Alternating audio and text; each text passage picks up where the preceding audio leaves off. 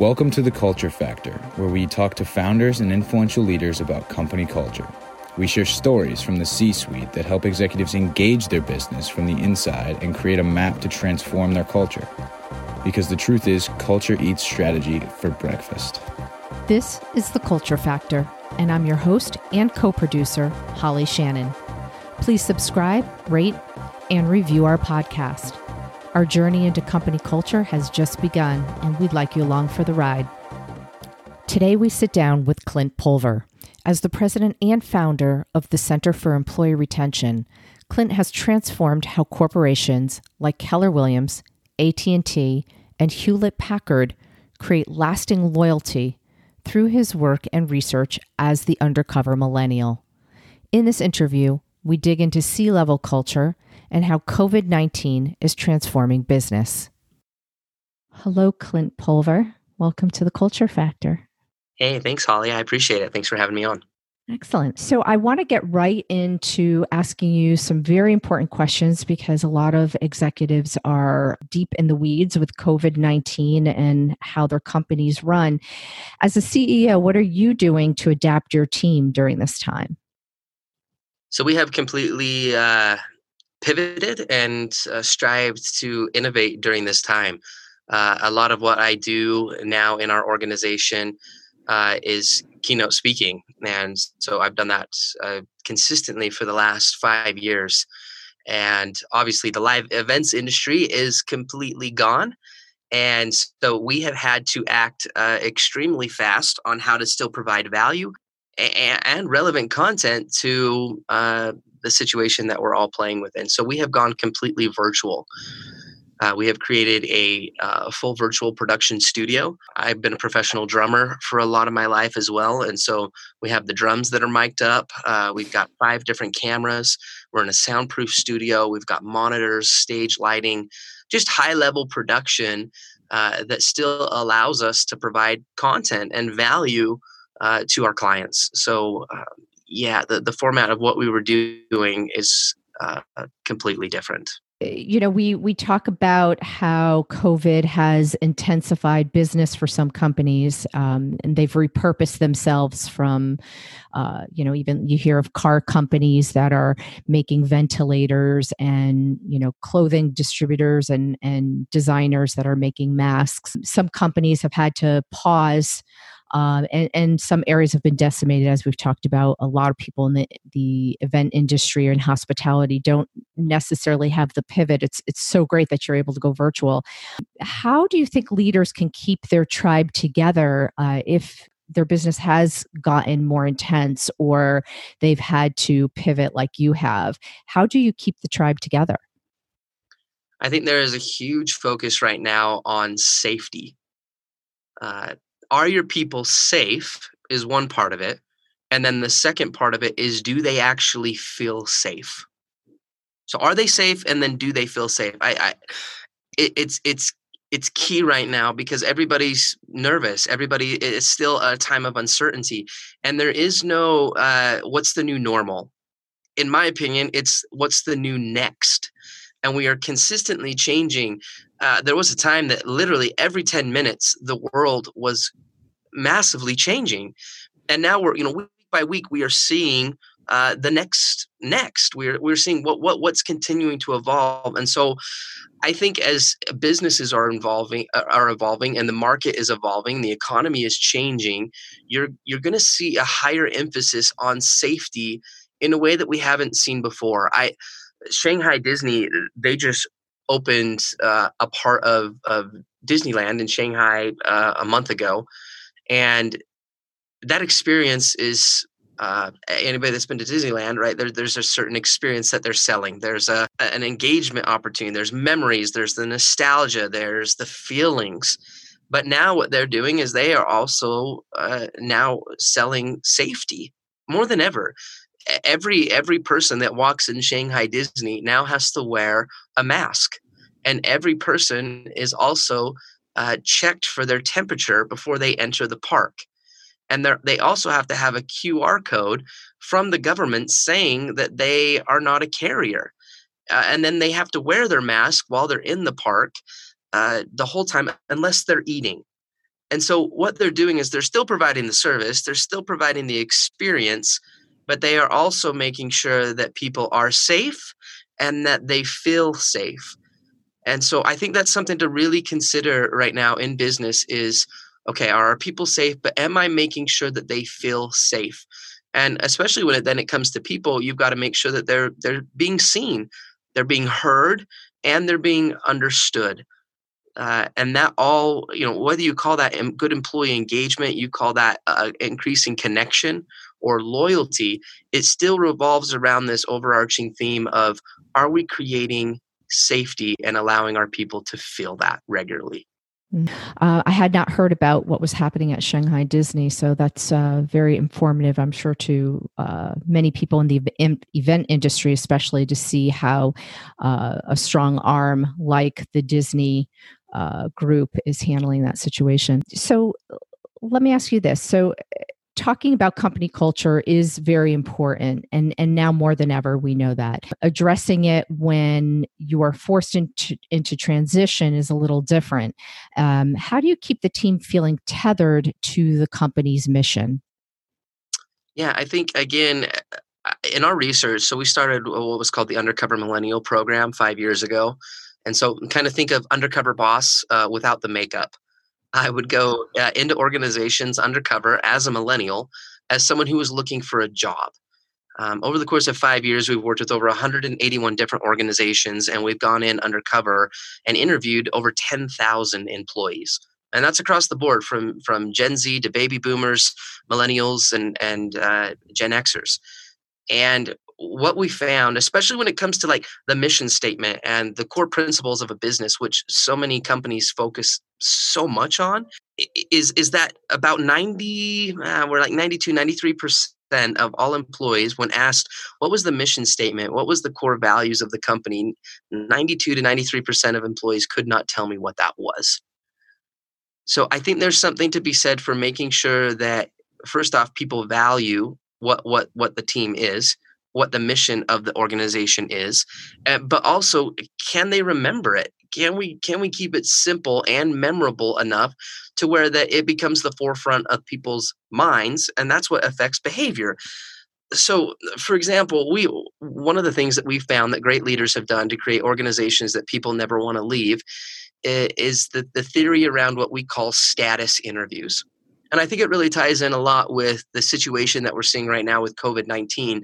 And, for example, what airlines are considering doing, and restaurants, and what we saw with Shanghai Disney, is that they are checking the status of people.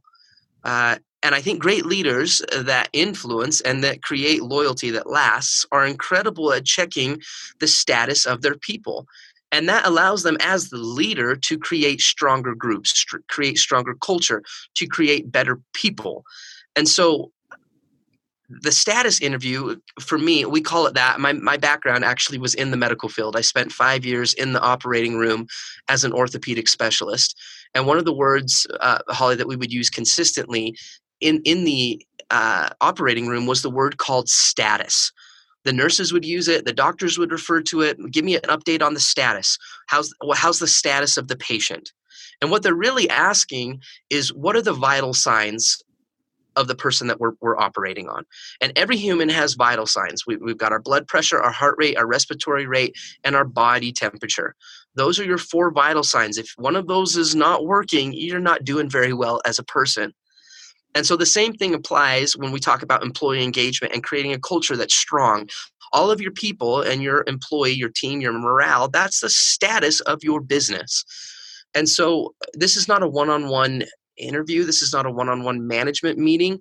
The status interview gives you the opportunity to literally check the vitals of your people.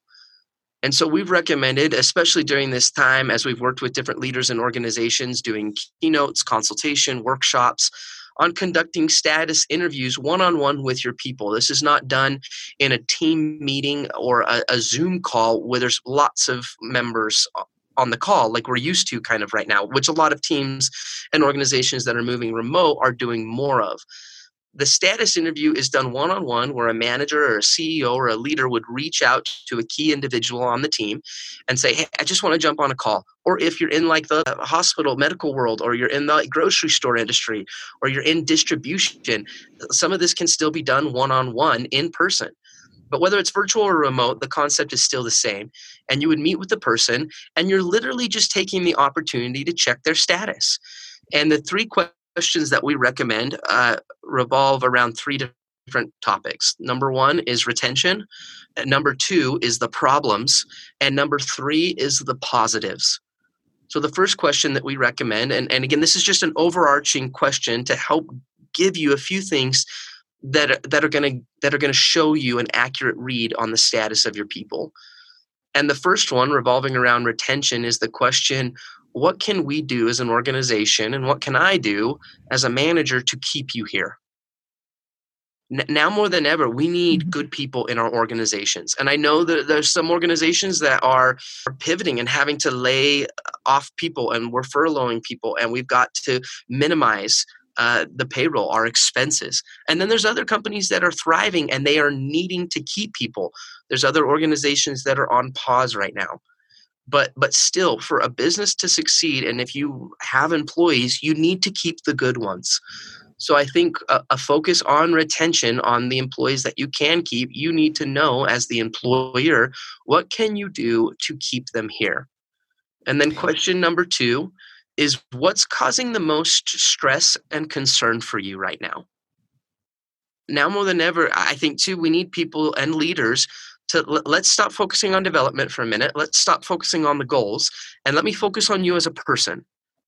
Let me focus on your health, your morale, your ideology. How are you thinking? What's your headspace? Where's your heart? What are your concerns? What are your stresses? Whether it's with your family, whether it's with the job, listen to them. You cannot solve a problem unless you know what the problem is. And so I think that there is something to be said for focusing on that with your people. And hopefully you as the leader and the manager, the CEO, have created trust and a significant relationship to where that person can open up to you. It gives you the opportunity to become an advocate, not just a developer. And in all of our research, we found that has created the strongest mentors, not just managers in the workplace. Do you advocate for your people as much as you develop them? Are you willing to block for them? It's the difference between mentorship and management. I want to connect you to your dreams. I want to make sure that you're okay. I want to make sure that we get you to where you want to go. Because every employee is asking their leader, let me know when it gets to the part about me. Yes, I know COVID-19 is affecting our business, but let me know when you care about me and my family and my situation. And so the quicker leaders can do that, I think the more relevant and significant they become when it comes to connection and trust. And then the third piece, the third question is what's brought you the most happiness during this time? What's been working? What's increased your morale? What has brought you a sense of joy? I think focusing on the problems is an aspect of this situation, but we also can't forget to accentuate the positive, right? Focus on the good, focus on the strengths, focus on what's working, and then take that as the leader and accentuate that. Do more of that. Morale right now and anxiety and depression, I think before long will become more of the issue than the curve, than COVID-19. Because as the curve flattens, there's still a reality, and it's called isolation. And a lot of employees are living and breathing that experience every single day right now. And that leads to depression and anxiety, fear. Isolation is never a good thing. And every person's in different situations, whether you're now a homeschooling parent and you've become a full-time elementary school teacher, or you're just living alone. I think we need to know what's working, what's bringing a sense of happiness, and do our very best to do more of that. Yes. Clint, I don't disagree with any of this. I think it's really important for leaders to understand what their employees need as well.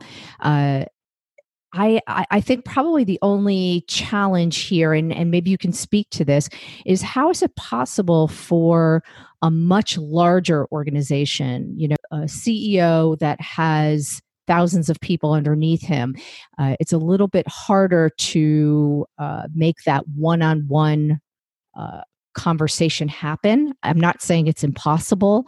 I'm sure you can divide up amongst different management, different leaders within your organization. But when you have something that is very large, I think it becomes exponentially harder for CEOs to provide that one-on-one and check in at that level that you're speaking.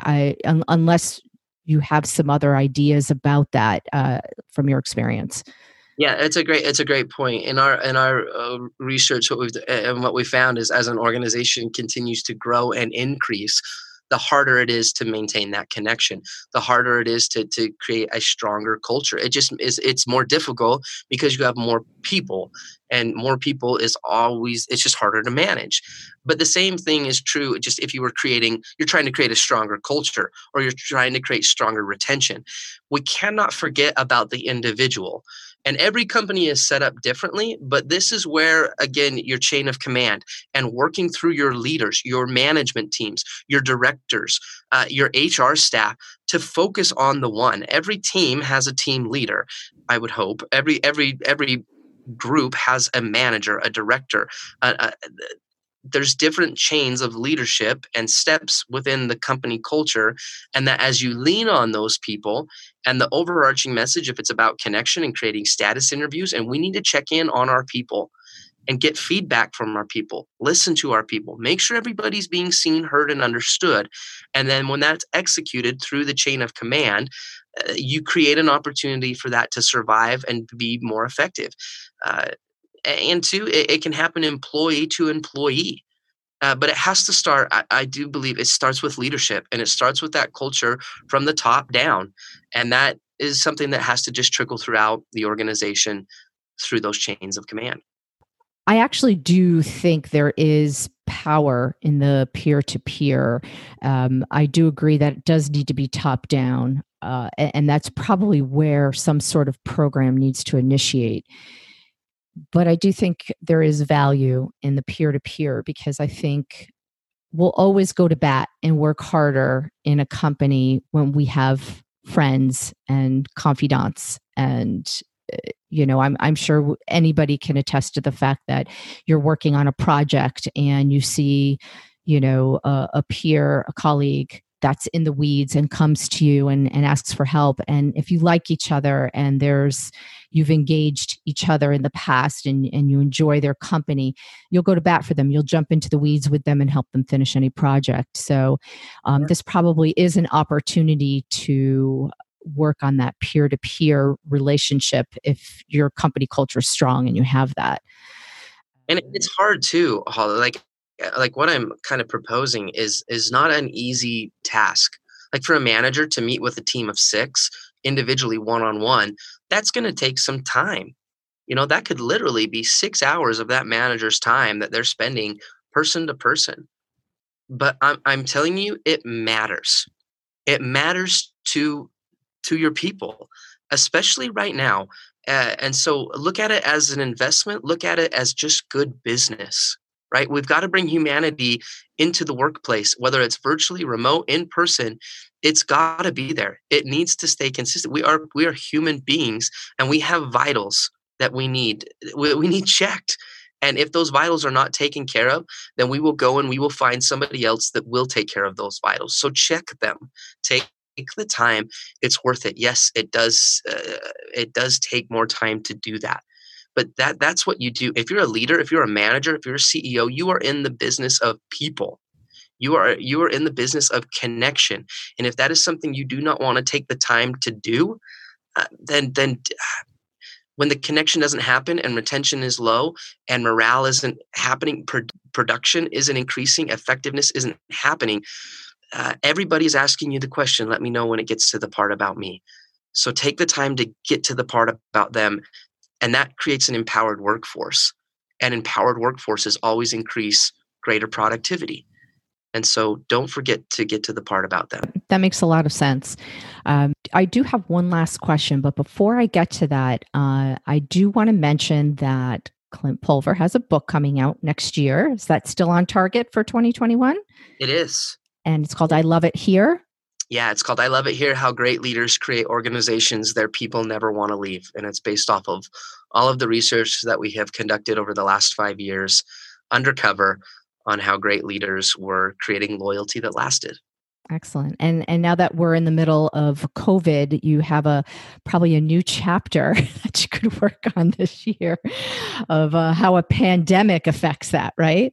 Yeah, we're working on a brand new chapter, and it all revolves around safety and bracing for impact, and how leaders can manage the chaos during times of crisis. Excellent. So we will post Clint's website in the show notes. We will ask that you subscribe, rate, and review to the Culture Factor. And lastly, my last question that I'd like to present to Clint. So if you have a good company culture and you can implement your step 1, 2, and 3 to enhance the way it's run and to give the employees a sense of safety and being heard. This might be an odd time, but do you think it's an opportunity for companies to shift if their company culture was flailing before COVID? Do you think this is a chance that they could maybe rebuild what wasn't working and create something maybe special from that? Absolutely. Trial, struggle, challenge, frustration, hardship, and even stress can always be turned into opportunity. We've seen it many times in just workshops that we've done. Is we bring a group of people together to work through a difficult situation, a difficult time, and that always bonds and brings people together. There's something about adversity and challenge that when people rally together, that they come out stronger because of that. And so I think that the better we get right now at seeing the opportunities, not the problems, and then we focus on collaboration and coming together during this time of adversity, we're going to come out stronger because of this. I don't think there will be a time where we go back and kind of say, man, do you remember business as usual? It'll be, look at what we've created for the new future. What is the new next? And I think this opportunity is really, I don't know, I have to be careful saying this is an opportunity, but this challenge, this time is creating opportunities if you look for them. And I think there's going to be many organizations that will come out stronger and with a better culture because of this. Yeah, I think it's an opportunity to revisit how you do business and how you communicate with your employees. I think it is an opportunity, although it could be a challenge, to maybe crowdsource with your employees and look to them in a different way. How do we engage the market with our product or our service now, going through this pandemic? You know, it's this sort of levels the playing field. It's almost, you know, we're all in it together, and we've never been in anything like this before. It might just be an interesting opportunity for companies, and maybe not the larger scale ones, but maybe smaller ones. It might be the opportunity to make that happen. Yeah, so. Absolutely. Yep, I agree 100%. Excellent. Thank you, Clint. This was really great. I think that there'll be a lot of companies, a lot of executives that will have a lot of value in this conversation, what you have to say. So thank you. Yeah, you're very welcome. I want to thank our listeners for joining the Culture Factor, and I ask that you subscribe, rate, and consider leaving a review. We'd love to hear who you'd like to listen to next. And a thank you to our sponsor, Company Tribes. They have an app and a virtual experience to help keep your tribe together during difficult times like now and business as usual. How strong is your company culture? Reach out to Paul at companytribes.com.